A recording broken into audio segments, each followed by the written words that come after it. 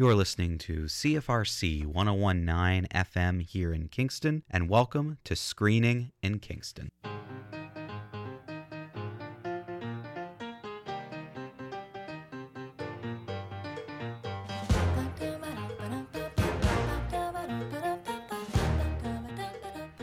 Well, I never thought we'd be doing this, actually.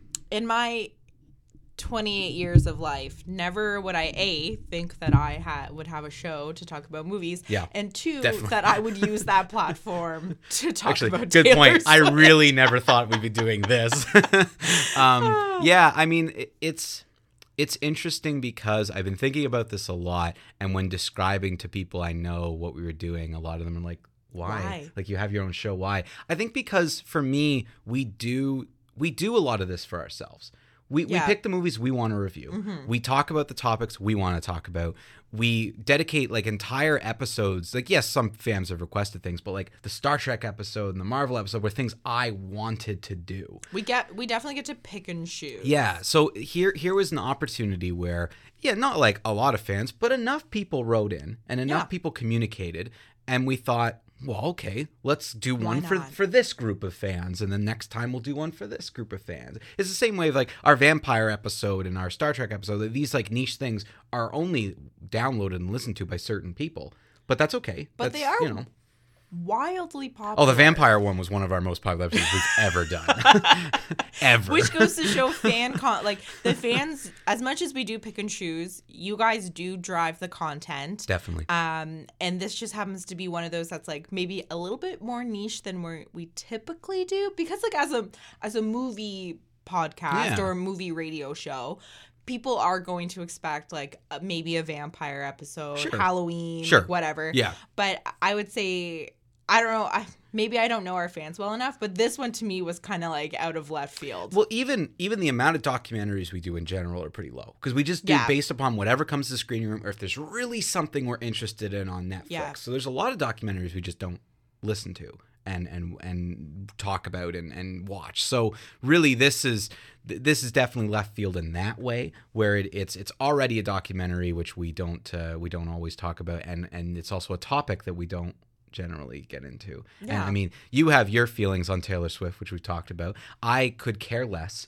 You have like your opinion of her is like neutral. Yeah, very neutral. You don't know anything about her. I feel the exact same way about her as I do about Jon Bon Jovi. Okay, but Jon Bon Jovi is actually good. I mean, as a person. I'm not talking about music. I'm not talking about music. I'm talking about as a person. And it's like, I honestly, I'm not a huge music fan. And I don't care that much about musicians. Like, I just don't care. So this was very interesting. For those of you who don't know, because 2 minutes in, we should probably make sure we tell. I thought everyone just knew. It's our Taylor Swift episode. Welcome to our Taylor Swift episode. Cue Taylor Swift. And snakes and stones never broke my bones, so you need to calm down. You're being too loud, and I'm just like, you need to just stop. Like, can you just not slip on my gown? Cool, there you go. I'm gonna put some Taylor Swift in there.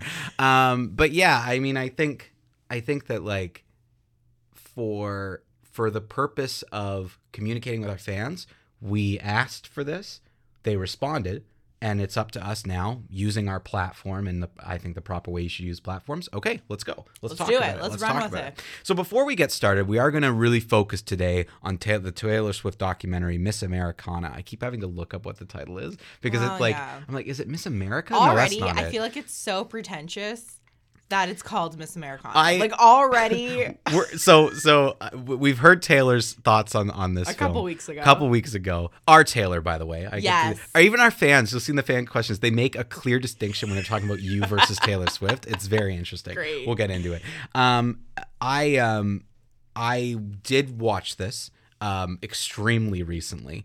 And I'm coming in fresh. As of this morning. As of today. This morning. Hour ago. Maybe 3 hours ago. Maybe it was the thing I did after lunch. We don't know. So I have going to give my review of this. We are going to go to fan questions, but we're structuring things a little differently this episode. Because our fan questions, usually we do at the beginning. They lead so much into the topics, we're going to do the review first. I'm going to give my review. Right. Taylor's going to remind us about what you're going to remind us about what you think about it. We're going to talk about the film a bit, and then we're going to hear from fans. But before we do that, I have some very quick Taylor Swift movie facts to go through here and talk about some of the films she's been in. Because Taylor Swift has been in movies. Who knew? I did. Well, 4. To be specific, 4 films that have featured. Now, when I say films, like you go on her IMDb credit and they credit like music videos, as, like, being an actor. I'm not including like feature those. films. Yeah, I'm talking about feature films, and I'm talking about not soundtrack. Like she was an actress. She had lines. She had lines in these movies. Sort of. Okay, so you had brought up that she actually and this is the first time she ever made any sort of TV or film appearance, was actually on television. She's on CIS. CSI. Sorry, CSI, Crime Scene Investigation, okay? And an episode in 2009 called Turn, Turn, Turn. She played a character named Haley Jones. Apparently she was a rebellious teen. I did not watch and know nothing about that. So I just wanted to bring up that was her first appearance. So her second appearance, she was in a movie called Valentine's Day. She played Felicity. And her on-screen boyfriend was Taylor Lautner, and then they proceeded to date in real life. I hate when that happens. Like that's her I get MO. it though. That's her. Yes, MO. yes, the documentary talked about that. But I've never. Maybe it's just because I went through extremely rudimentary acting classes. I'm just going to say that. I am actually going to reference my arts and theater career quite a bit in this episode, but I want to preface because this. she's like your typical arts student. Is that what I went to school with a lot of Taylor Swift. Okay, got it. But I also want people to understand that I know it's different. Like I am not comparing myself even remotely, even to Taylor Swift. I'm not. She is talented, and I'm going to give her that. But in terms of just like acting and theater stuff, I'm gonna bring it up. She voiced a role in The Lorax. I didn't know that. Audrey. This is a movie I saw. Quite good at it, actually. Oh. I actually really liked The Lorax. I thought it flew kind of under the radar when they were doing a lot of Dr. Seuss stuff at the time. And Horton Hears a Who, which was hilarious. Obviously, they did The Grinch and have redone it and done stuff. But The Lorax was actually quite good. So she was good in it? Yeah, actually, her and Zac Efron play the kind of two sort of like love interests in terms of that story. It's a bit like Zac Efron's character goes and finds the person who tells the story of the Lorax, but they expanded on that character of who was hearing the story a little bit more in like his life. So yeah, she was actually pretty good in it. Smaller role, but still good. She was in an episode of New Girl on television. I used to watch that show, and I obviously missed that. Elaine's Big Day, 2013.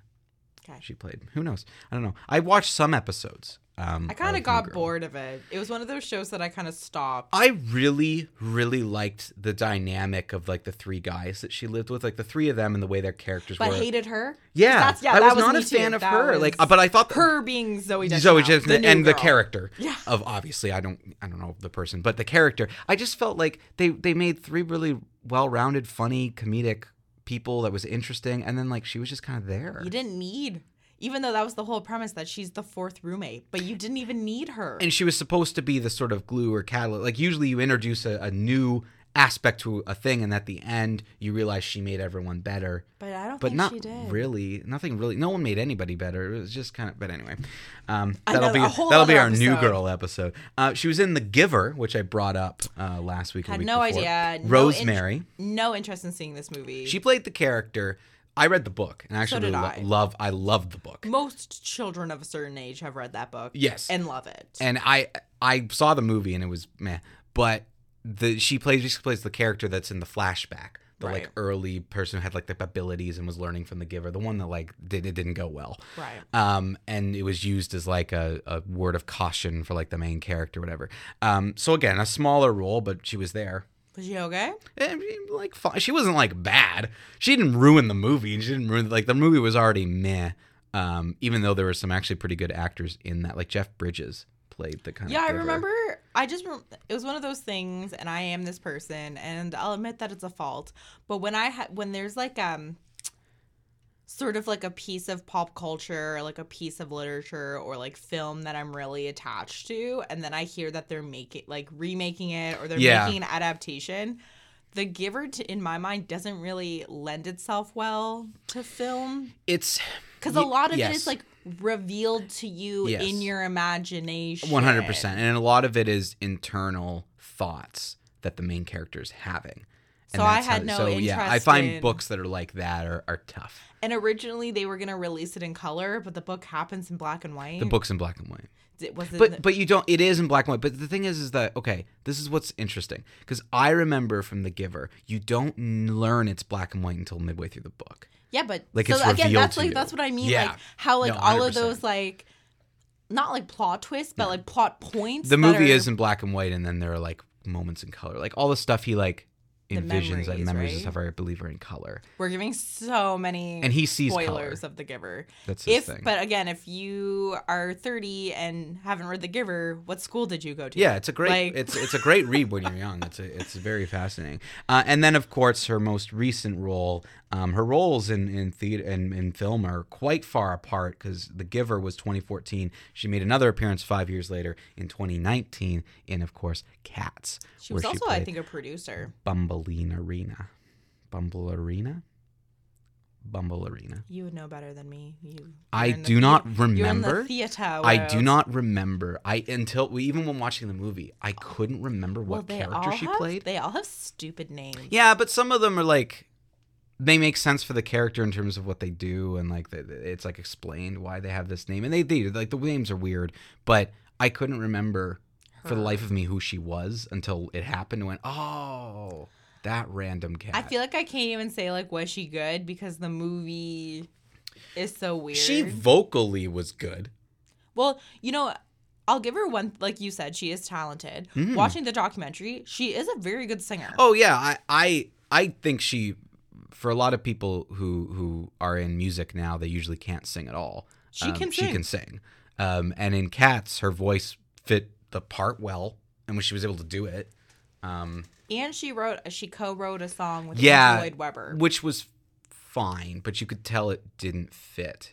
Like it's a pop song, not a song. And Cats of all the musicals, Cats has a much more wide range of styles in it because each cat is different, right? And each cat does have a different style. But it was very modern, exactly what you're saying. Like it was very poppy. You could tell like this is not a musical. And even musicals now, you can tell by not even probably 5 seconds of music. I could tell you if the musical is from the 50s or now, because now has a very distinct style of music. Yeah. Now is very, very distinct. And even like musicals of the 80s had a very distinct style. But like now and I hate modern musicals because they all sound the same to me. I hate them though, like the new Disney songs they're adding to these Disney movies. And you can tell they don't fit. Yeah. I think you can, but stop hiring non-musical theater people to sing musical theater songs and then randomly adding in pop songs for sure where they don't belong. Yeah, and I think just there are enough talented people out there, and even there are enough talented stars who can sing. Why can't you just work with them? Like there are stars who can sing. Like and I think that even in Cats there were people who could sing in all that of movie. The people who are in Frozen. Yep. They can all sing. And they all do a great job. Yep. Just keep hiring those 4 people. And at least 2 of them were huge Broadway stars. Idina Menzel and the guy who plays the like bumbling. Snowman. Oh yes, him too. So it's 3. Josh Gad. I'm trying to think like what the character's name of the bumbling dude as the reindeer. Yeah. Oh no, Olaf. I wanted to say Olaf too, but that's and, like, the snowman. Sven is the reindeer. Yeah, well, Sven's human. is Jonathan Groff, who's also a big musical theater person. And Kristen Bell, I think, did something. But even like Hugh Jackman, big star, started on Broadway. Like and there's lots of people just like him out there who are multi-talented. And why can't you use them? Stop hiring Emma Watson. Yeah, it's Emma Watson and Idris Elba. The list goes on and on. I don't know. There's just 2 of them, but there's so many people. There's many.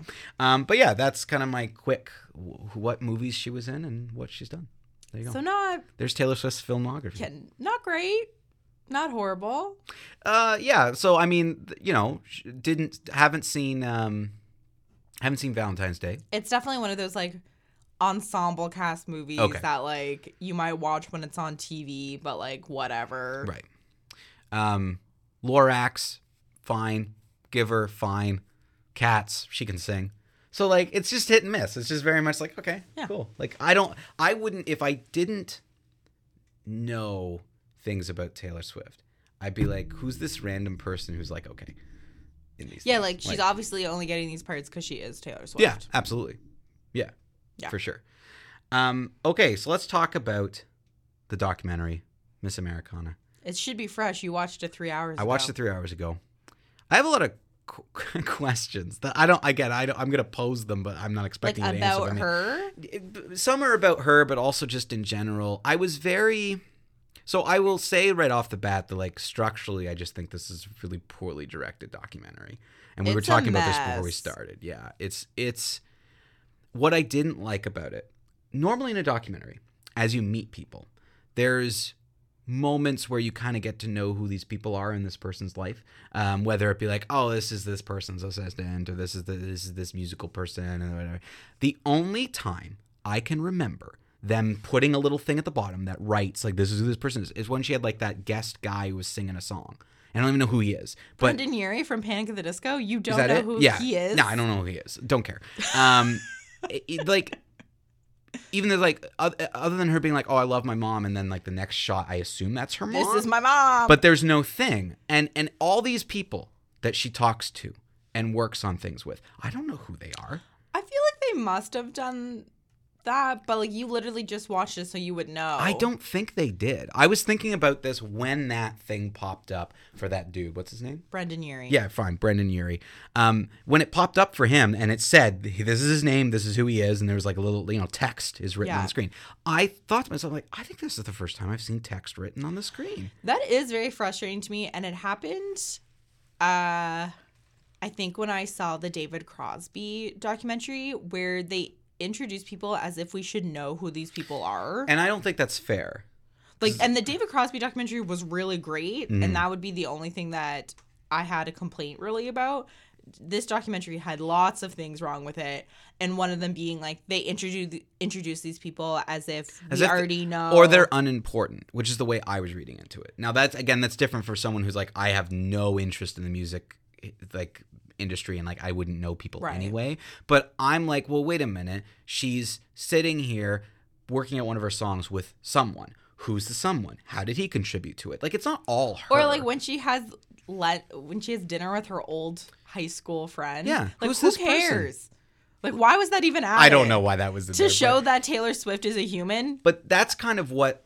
That was one of the examples of why I thought the documentary was a little pretentious. Like, I think I had a little bit more of bias coming into it. It was like, I knew your review. I knew our fans wanted to talk about it. But I also don't have bias because I'm probably the person who cares least about these people. Yeah. Like, I don't care about Taylor Swift or Kanye West or any of these people. Don't you think that the goal of a documentary about a person is to make you want to care about that person? Yes, I would agree with that. Yes.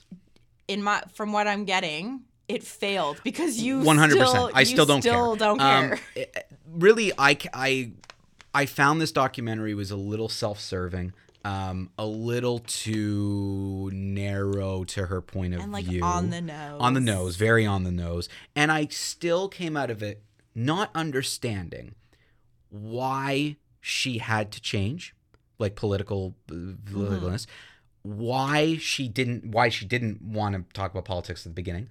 What exactly made her disappear and feel bad and awful? Like, I kind of got a hint of it, but I didn't get enough info. I was like, okay, well, all celebrities go through this. Okay, like, your feelings were hurt. Yeah, like, how did it affect you was kind of what I was looking at, and like, well, let's go deeper into this.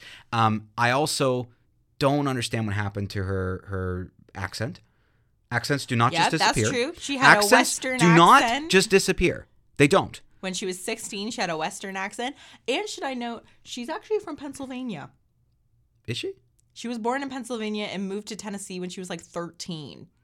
Yeah. Okay. So she's clearly putting on an accent and then she loses it, which is fake. So again, it just came the whole time I was watching it going, okay, give this person a chance. I'm trying to get to know this person.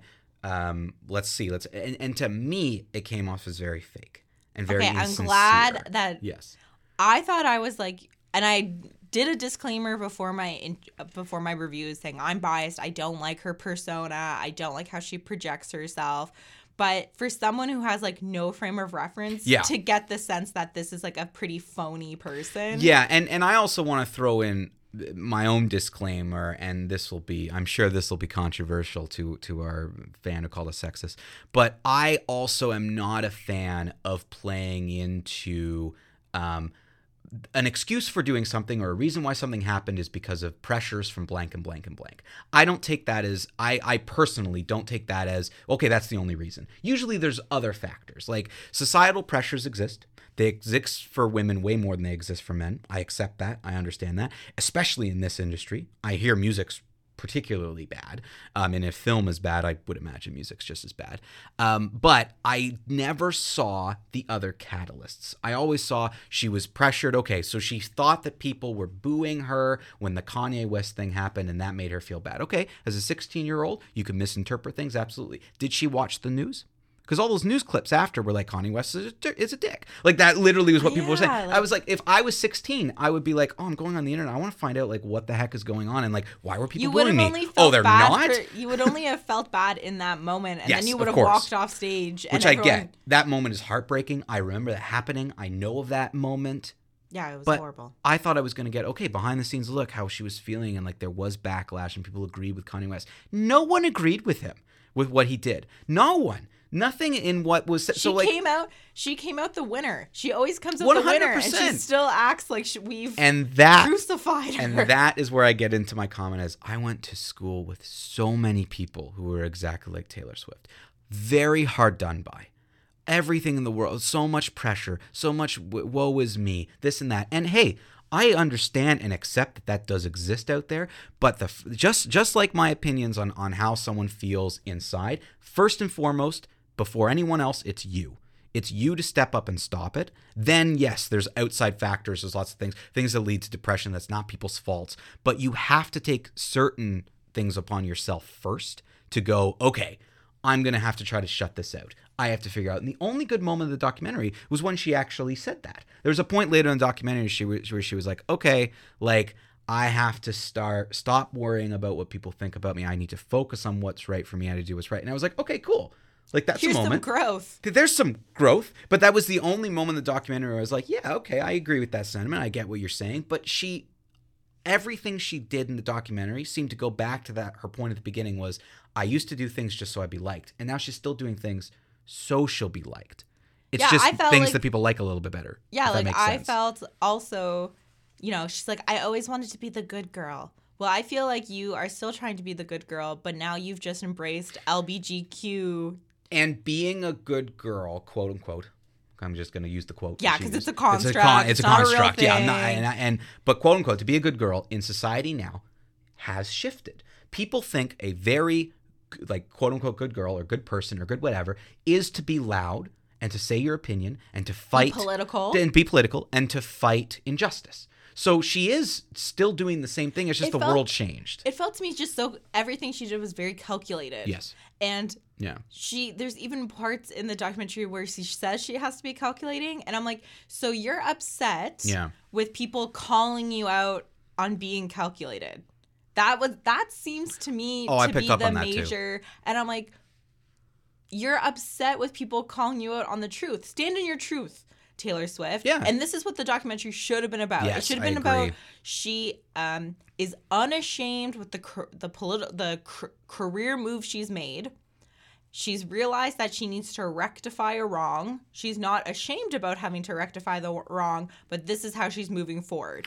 Although, in my opinion, I don't think she believes she's done anything wrong. She's just doing this as another career move. That would actually be what I was thinking too, is like, it's almost, intention to me is really important. Yeah. So the actions she's taking, I don't necessarily disagree with, but I don't like the intention that's behind it. If she was saying, no, I'm going to stand up for what's right, this is what I have to do, and I'm doing it because of me, and I don't care what anyone else thinks, I look at that very differently than, I should probably do this so people like me, and I'm going to be calculated, I'm going to do this, but I'm also going to backtrack. That's what it felt like, because the whole time the whole time, the language she's using in the documentary is about how everything she's done is to be able to be liked. Yeah. And she always feels wounded when people think that she's not being well liked. So it's like, well, is this just not another move? Like, to me, it just seems so disingenuous. And there was another quote from the documentary that I didn't like that she said, where she said, she was speaking about people in industries like this. We get into this for claps and applause. Yeah. And not everyone does. And that's what that attitude I went to school with all the time. I went into theater because I had something to say and I liked it and I felt I could express a certain way. And there's lots of people. You wanted to craft a story and be creative. And Hugh Jackman, I'm going to just use him as an example because we were talking about him earlier. Hugh Jackman went into theater to not be famous because he loves theater. That's what he wanted to do as a living. It's the same thing as someone who wants to become X, Y, and Z. It's their passion in life is what they want to do. Whether fame just ends up being a secondary of that because of the way we've constructed it. She craves fame. Yes, she craves fame. I think she's a talented artist, but I don't think the art has ever been as important to her as the fame. And that's what I got out of this documentary. And I don't think that's a positive message. At the very beginning, it opens with her not being nominated for a Grammy. Yes, yeah. And her first reaction isn't tears, isn't like genuine sadness. She says, we'll just make a better album. Yeah. So it is just about the recognition. Yes. Because the artistry, for pure artists, they care more about their art. The craft. They would have been like, whatever, I stand behind that album. And say what you will about the people we've talked about. Let's say about like Marriage Story, because we've bashed it. At least the guy had a vision. He stuck to it. And whatever, he's going to make his thing because it's his thing and he doesn't care about awards or anything. He just has a story he needs to tell.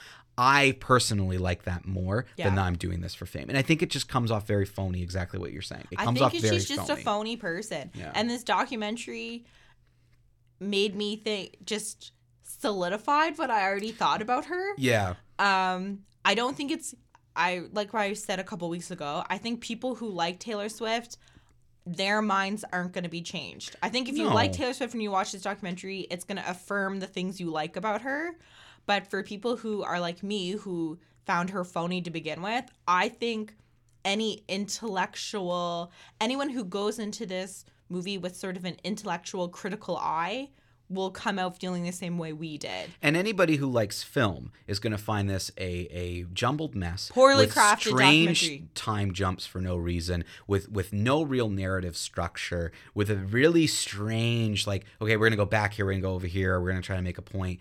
But there was no stakes. There was no, I don't want to say heart, because obviously this was for one person. This was her pouring out and trying to open up. But to me, it seemed very surface. Like there's heart, but it's not deep. There's no depth. Even here. when she talks about some like very heavy stuff. Oh, very heavy which, stuff. Which like you wouldn't wish on anyone. Like she admits to having an eating disorder. That horrible, weird sexual assault happened. Which I will say about that. What was interesting to me, and this is where documentaries.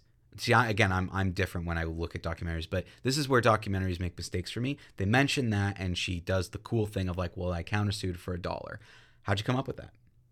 How did you come up with it? That's what I'm interested. The moments where I like of documentaries and movies about musicians is like they're crafting these songs I've heard, and they're crafting these moments, and I think about like one of the cool scenes where she was talking back and forth with that famous dude about that music video. Yeah. And she was coming up with these ideas like, well, I'm envisioning this and this and this. I was like, okay, that's cool. That's the problem with this documentary that I mentioned a couple weeks ago. It doesn't know what it wants to do. Yeah. Is this a tour documentary? Are we watching live concert footage? Is this a making of an album, which is its own genre of music documentaries? Mm-hmm. I think the strongest scenes were when she was in the studio. I agree. Writing the album. Yeah. So like, is this, if that's what it is, great. Is this a documentary about her life? Horrible. Failed. Yeah, 100% failed. We don't even know that she was born really in Pennsylvania. You didn't even know that. What happened to her southern accent? Yeah. Like it was so apparent. Is this a documentary about the music industry in general and about the sexism? If that's the point, it failed. Is this a movie about her sexual assault? If that's the point, it failed. If this is a documentary about the double standards of women versus men, and then so she tries There's too many things. She's trying to do too many things, and because she's trying to do, or the director is trying to pick too many topics, everything is surface. It's superficial, and that's why I think it comes across as phony. And this is directed by Lana Wilson, and we talked a couple weeks ago about, early directors and their careers and mistakes they make and trying to like craft things and learn and grow. Like there's a lot of exactly what you're saying, because every question you just put to me, I was like, well, there's this one scene that was about for sure, but it never again. Like, yeah, and all of those are interesting. And again, not to play light on anything, because there are some heavy topics in here, but she doesn't do herself justice. No, by I don't. Giving space to explore those topics. That sexual assault trial is an interesting moment that could have really been. It could have been its own documentary. Its own thing. Yeah, but it was brushed over as if all these things happen, and she brings up the most important thing. They spent more time with her at the piano talking about it and singing about it to a crowd of people, more so than it actually happening. Do you know what I mean? Like they spent less time on that trial and what went into unpacking it, and they spent more time on her bumbling her way through explaining it on live concert, because it's emotional, right? Like it's an emotional thing, so it's hard for her to talk about. But if there's one thing I can't stand, is when you want to say something important, it's important how you say it. Don't say it emotionally. Practice. That's the first thing they teach you in acting, is the method of acting, like the method where you try to draw on your own personal experiences. It can be dangerous, because if you lose emotional control and you've lost the character, you're no longer Hamlet, you're Mike crying about what the heck you're crying about. So you got to be careful, and you got to practice and craft it. Because it was, maybe as a Taylor Swift fan, that song maybe would have had more context, and so it would have made sense. But because you and I don't listen to her music, it's like, well, I don't give a shit about this song. I want to know about the nuts and bolts 100%. Of this trial. Here's how I would have done it. I would have taken 20 minutes out of the documentary, had that song play on loop underneath all the footage and talking about what happened, and then end it with her talking at the concert and bringing that song back, so your mind as a listener goes, oh this song was about that? Yes. That's how I would have done it. And so I just think it was it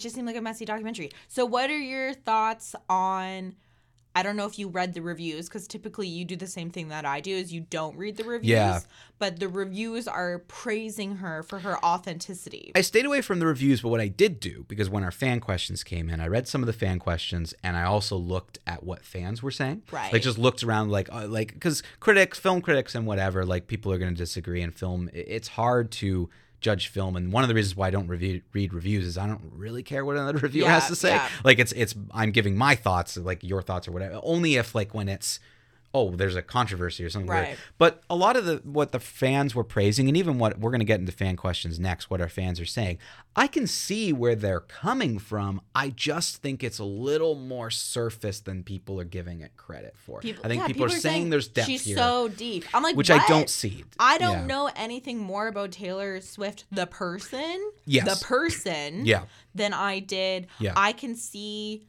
the gears turning. I now know her as a businesswoman, as an artist. I can see how she's calculating in her career, which I'll applaud her. She's quite the career woman. But do I know anything of her as an actual living, breathing woman? No. Yeah, and this is what I would say. I came out of the documentary thinking this. Everyone in her life is unimportant, because we didn't even need to know their names. No one has ever contributed or worked as hard as her, and no one helps her. Yep. Which is the way the documentary seems. If you're not going to tell us the name of these people, then they clearly don't help you. I don't think she's come up with every idea herself. Like, art's very collaborative, so I'm sure there was lots of influences. She does act, though, like she's the hardest woman working woman in the music industry. I'm sure she works hard, but I don't think she works any harder than another person who cares. Can I give you a little tidbit? Yes, go ahead. Her father is like a very wealthy man. Was her father the one she was explaining to why he's like, Bill, or he's listing like old celebrities. Right, right. Why they don't talk about politics. Cary Grant never had to talk about politics. That was her dad. Yeah, that was her dad. Do you know how I don't know that? There was nothing to say, this is my father. So he, I forget like what his job is, but essentially I think it's like finance. Like he's a rich guy. He bought shares in the label that produced her first album. Did he? And if you don't think that's fishy, you need to grow up. I'm surprised you're allowed to do that. Wouldn't that be insider trading? I mean, again, I don't understand enough to know. I don't think it's insider trading, but it's unethical. Oh, absolutely. Like essentially saying like, oh, you're an up and coming studio. Yeah. You want to sign my daughter? Here's $100,000. Yeah, that's no. Yeah. I thought you couldn't do that because of the conflict of interest, but okay, whatever, monopolies, like, you know. And it's like, she's like, oh, I worked so hard. Yeah, did you? Again, I can't remember the quote, but someone somewhere said, if you have to insist upon something, then you're probably not that thing. Like if you have to label yourself as something, then you're probably not that thing.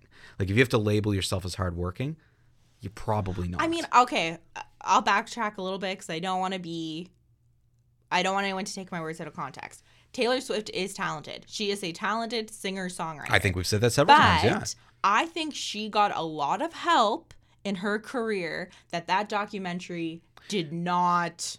I think it would be naive to think that anyone who hasn't made it hasn't received a lot of help. So I think it's like, not even worth mentioning. Not even worth mentioning, but it is when someone denies it, which seems to be, again, it's not specifically said, but the air she gives. Why she didn't include it in, I mean, I'm not an idiot. Why she didn't include all that stuff about her not growing up in Tennessee, about how her family relocated to start a music career, how her dad invested in the studio that signed her. And they did all this because they recognized her talent. Yes. So obviously there had to be talent to begin with. But why?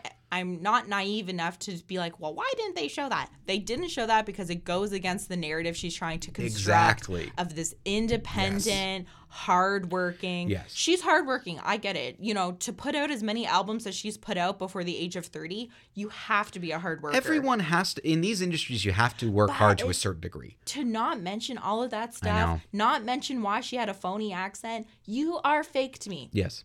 No, and I do agree with that. Like, again, not knowing any of those things about her, like that you just went into, and all you have to do is look up a Wikipedia or read her Wikipedia. And that's the thing. I never have, but I still came out of it with a similar feeling that you did, where I was just, and I went into it wanting to like this. Her. Like, okay, I want to like this. You see, again, at the beginning, you seem sincere. Something like a bunch of things happen to you. It's emotional. Hey, losing and not being nominated for something can be heartbreaking. Oh, for sure. Absolutely. So I get it, but at the end of the day and at the end of the documentary, I just came out of it going like, okay, well, I mean, I didn't care before, I don't care now, but you seem kind of phony and fake to me. but again, I'm not going to lose sleep over it, and I don't care, but I again, we get into it. I do want to jump into some fan questions just because we had so many people write in, and we had so many thoughts on this, and some are positive and negative and different, but I will say these are every person who took the time to actually write in, well-crafted responses. Great. We've got lots of thoughts here. I'm going to go through them. I also threw in a couple fan questions that are not related to this just because we'll do some. It's not a screening in Kingston without it. Yeah, we'll just throw in some fan questions. Okay, so Carrie writes, "Hi, Taylor and Mike. I'm answering your call to action about the new Taylor Swift movie that I did watch on Netflix and did ask for you folks to review it." So I guess Carrie was one of the people, I believe on Instagram, Carrie messaged us. Hi, Carrie. I have super mixed feelings on it in general. I have always enjoyed her music, but in the past have felt a lot of the ways that Taylor, screening at Kingston Taylor, feels about her as a person or even just as a celebrity. But one thing I will say is the way this movie goes, I do feel quite sorry for some of the stuff she had to go through. I get the point made on your show about documentaries showing intention or a point of view, but even objectively looking at the situations, I'm not sure how I would react being in her shoes, which did make me feel sorry for her at times. I was definitely one of the people looking forward to your thoughts, but honestly, I have a lot of mixed feelings myself, so I can see where Taylor from your show is coming from. So she kind of agrees with you a little bit, can see where you're coming from in thoughts, but did sort of feel sorry for her at times. I feel sorry about the things mentioned. Like, so I'll give an example of this. Her mom had a cancer horrible cancer. That would be horrible. That's terrible. The thing we were talking about the sexual assault, horrible.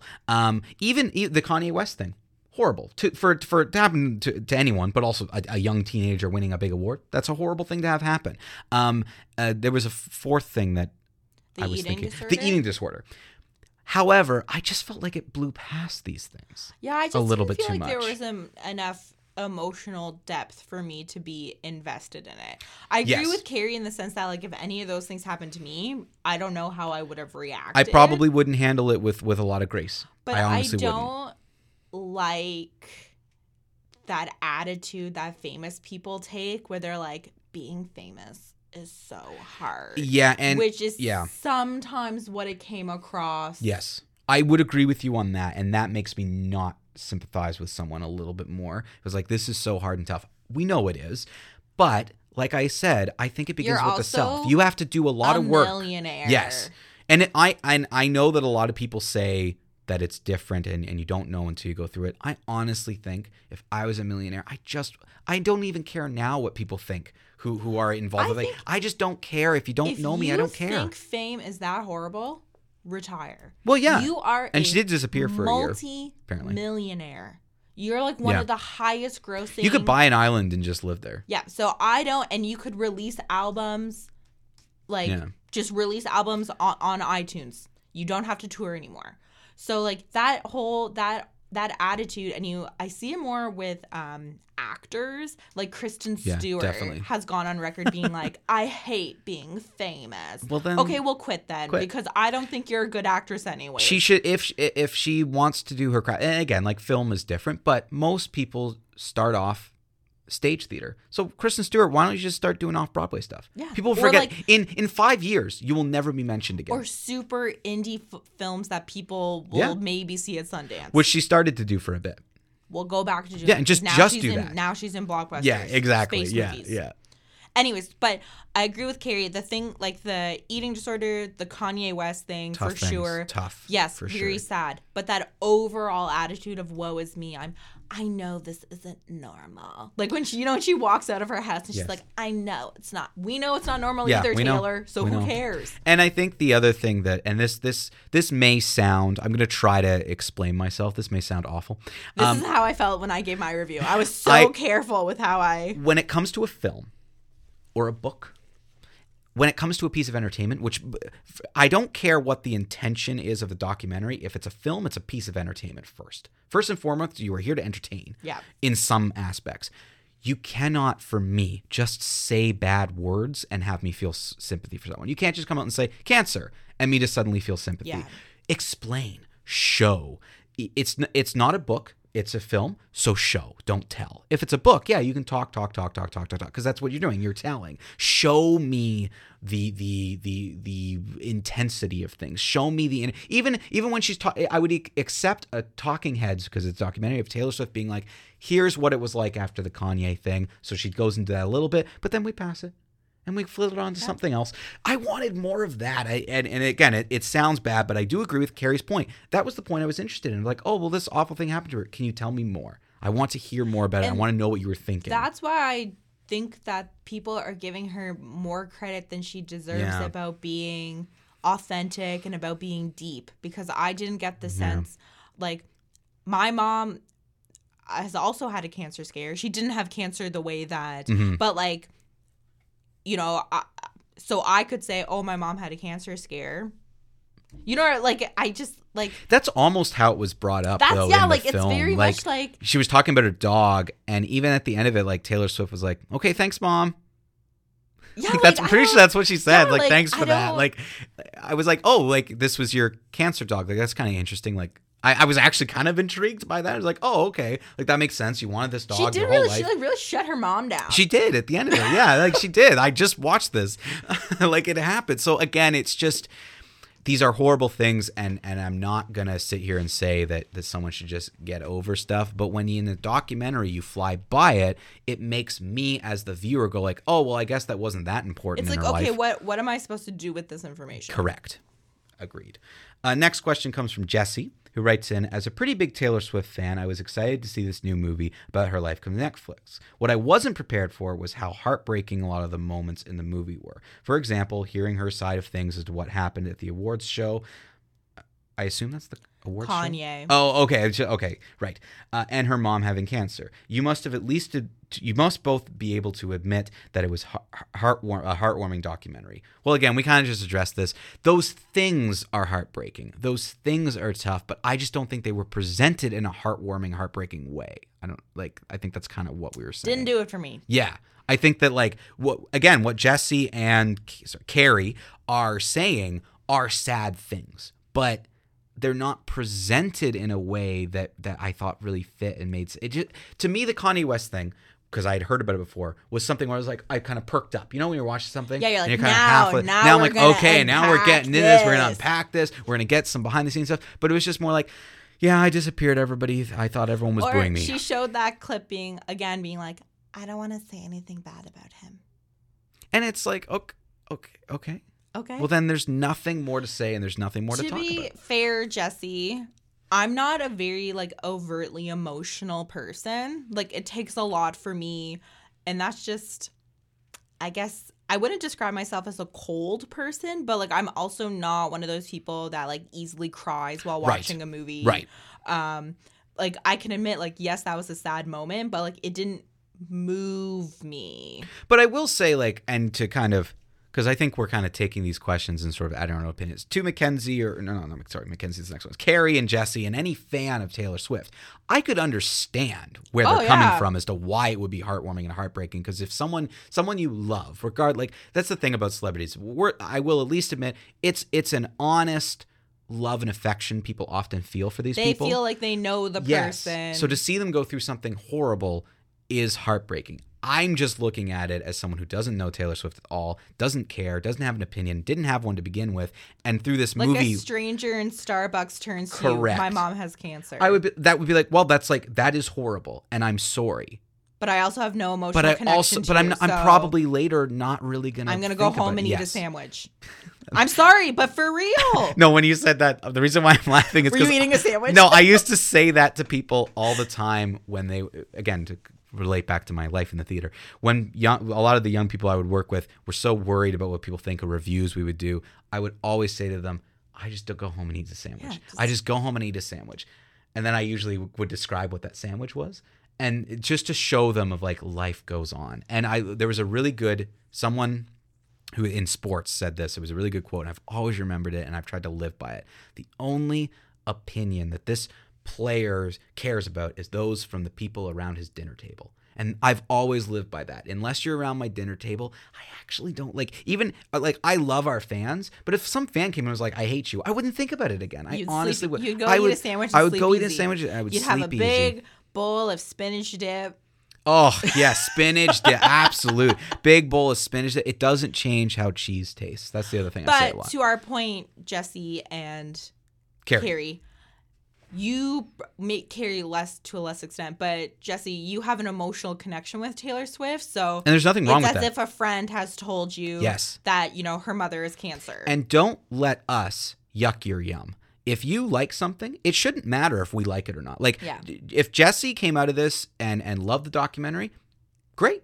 That's totally fine. We're just giving our opinion on it, but exactly like you're saying, you are looking at it from a friend's perspective. We can have sympathy to only the level of that's horrible if it happened to anybody.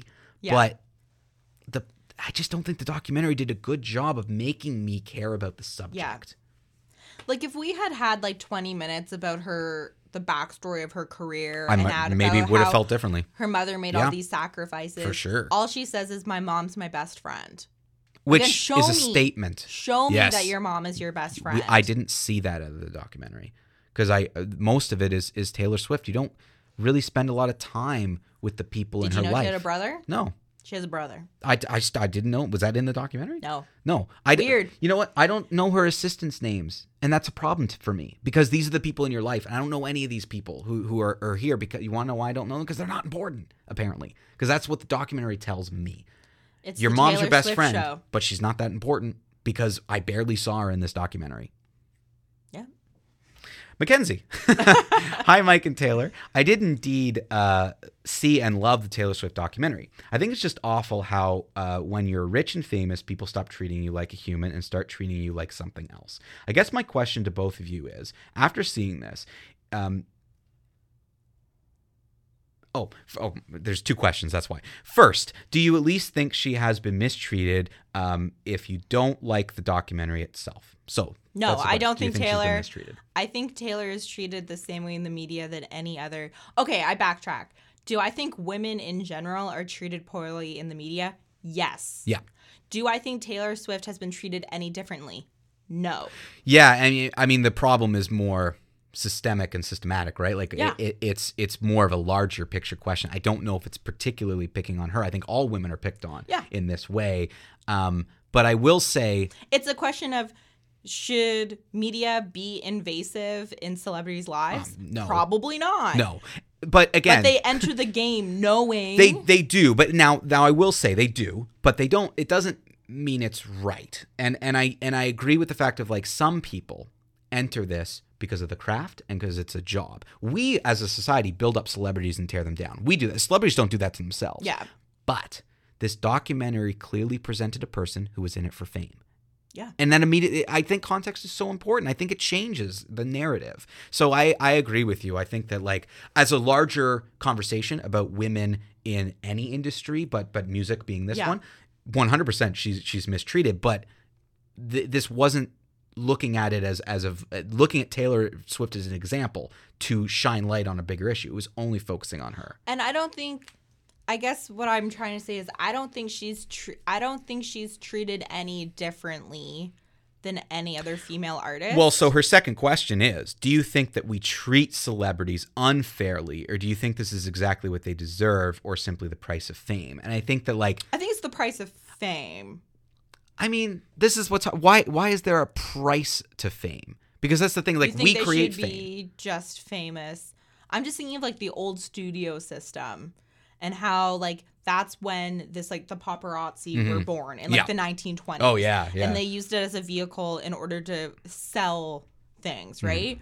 So, I just can't, we live in a capitalist system. And I can't conceive of a system that is different, but that doesn't mean that there aren't alternatives. But I've been raised and have always lived in a capitalist system. And like, think of the Kardashians. Everything they do, you're naive to think that everything they do isn't for money and exposure. And I will say in that scenario, in that particular example of the Kardashians, they must know going into it. If you say something, it's the Dixie Chicks example. Yeah, they were an example in there. So the Dixie Chicks, which I wish, again, that should have been the documentary. What a great thing you could have gone into. Gosh. But anyway, the Dixie Chicks knew what they were getting into. I'm sorry, you can't be that naive. If they're going to get up onto a stage and they're going to say something about the president, even the look that the person gives, who's the one of them who says it, looks back, and the laughter and the it's like, I've seen that look a million times. You know exactly what you're doing. What the Dixie Chicks did was so powerful. Yeah. Because they knew that they were making a statement.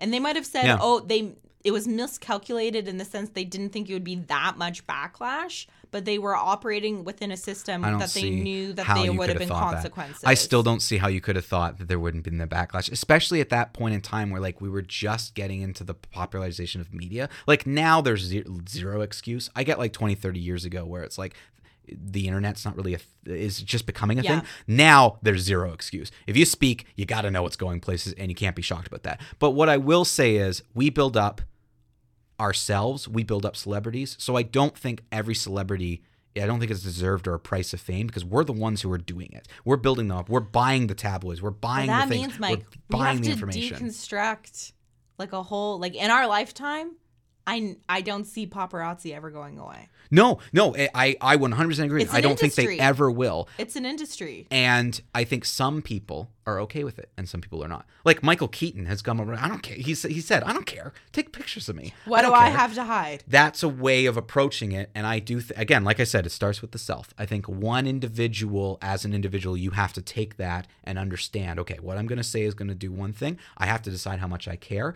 So for what the question she's saying, again, I think it's not this binary. I don't think it's do they deserve it or not. The Kardashians deserve everything they get that's coming to them because they're asking for it. Taylor Swift might very well be, but if you say something, if you know it's going to cause backlash, you can't be naive to think that it's not going to blow up and go places because you are a public figure. I would also make the point of saying, in most cases, she's come out the winner in these news stories. Yeah. And the fact that she continues to be one of the highest grossing female artists, who cares? Yeah, and I think that she gets a couple bad headlines. That's exactly. I think it comes down to the person. This is why I keep thinking it's so weird because I've known so many Taylor Swifts in my life. You as a person have to first be like, I don't care what people say. And I don't think Taylor Swift is that person. I think Taylor Swift cares too much about what everyone thinks, including Joe from the bridge in his basement. Who cares what Joe thinks? You shouldn't care because you're this person or whatever. You Taylor Curry shouldn't care. I shouldn't care. But I think Taylor Swift cares too much, and I think that's to me the problem. At the end of the day, should we be so obsessed with celebrities? Probably not. But we are. So celebrities need to know what they sign up for. And I think a lot of them do, and I think that's where a lot of them are able to deal with it. And some of them don't. We've seen lots of tragedies with celebrities. They don't deal with it well. And a lot of that is not their fault. But I do think that you as a person have to take some responsibility too. So it's a double-edged sword, and nothing is as binary as there's an answer and there isn't. I think it all depends on the certain scenario and situation. So Taylor Swift is a different scenario and situation than the Dixie Chicks, than who else have we talked about? Hugh Jackman, Michael Keaton. All these people are different. Joaquin Phoenix. Joaquin Phoenix doesn't care. Oh, no. Joaquin Phoenix is beyond caring now. Joaquin Phoenix lives in his own world, and we're just privy to some of his thoughts. Before we move on to the Nicole's question, because I know we're probably running out of time. We're running out of time, yeah.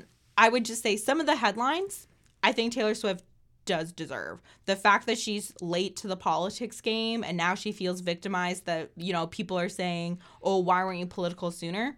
I agree. But that was calculated. Yeah, like she made the choice to not be political, not just like she said it was ingrained in her, which is a whole other conversation. But I thought the documentary talks about that was calculated decisions. I don't know what Carrie specifically is referring to when she says like the media slander about Taylor Swift, or sorry, Mackenzie was saying the I don't media know slander. exactly what Mackenzie's referring to, but in my opinion, a lot of the negative headlines about Taylor Swift, not the ones like about her body, not the ones about like her dating history, but the ones about like her career and her being calculated, her playing the victim, her appropriating gay culture when it fits her, all of that I agree with. And to me, those are fair assessments of her career that if Taylor had a thick skin, she should read and maybe take into account. And I think there's a massive difference between slander and criticism. And I think people confuse these all the time. Criticism is exactly what you're talking about. We are seeing the action you're taking. We're looking at the evidence and we're criticizing it. So I would be interested to know what... Yeah, what's the slander? When she refers to kind of this like media backlash, okay, like, well, what are the headlines? The headlines about her being super skinny. That's slander. Like, that's slander. That's not fair. No. But in my opinion, that's part of the industry. It's unfortunate, but it is part of the industry. But like the thing saying that she plays the victim, I 100% agree with that. Well, again, to me, that's a critique. That's a criticism or a critique of her, not slander. Saying like what we do here. We don't slander movies. In the question, she didn't use the term slander, but I think that's what But media backlash she's talking about. I think she's... I would be interested to know exactly what she was referring to as well. But that's kind of what I'm talking about. I think to me that's the kind of, I don't know, the thesis or the end point of this episode, or the idea of this was, I do think context is very important. And I don't think you can think so binary as all celebrities this, all that. Like every person's different. Every scenario is different. And what we're talking about here is a specific person who seems to play and put herself in a victim category. You could be a bad person and still win Grammys. That, at the end of the day, is my critique of like Taylor Kanye Swift. West. Yeah. Like who I don't think is a particularly good person. You can still won a lot of Grammys. You can be a phony and still be very talented. We are too tight on time here, and I really want to give Nicole's question due. So I think we're gonna open next week's episode with Nicole's question. Sorry, Nicole. Sorry, Nicole, and James as well. I think because we didn't get to James. James's question's more specific to the Oscars anyway. Okay. So James, we'll do your question next week. Nicole, the reason why I'm pushing it is I don't think 2 minutes is just to the amount of information in your question and the amount of it's gonna take 2 minutes just to read it. Yeah, it could take 2 minutes to read it, but also I think there's a lot of good stuff here, and I want to give it justice. So Nicole and James, I apologize that we couldn't get to you, but the conversation was pretty big this week. But next week's episode, we'll kick off with both your questions, finish this conversation, and go forward from there. But thank you everyone for listening, and even though we were I don't know. I think we were handling these fan questions well. I really do appreciate Carrie, Jesse, Mackenzie, all of you writing in. And I think that if you're a fan of Taylor Swift, power to you. And I hope you got something out of our side of what we thought about this as well. Go see some movies.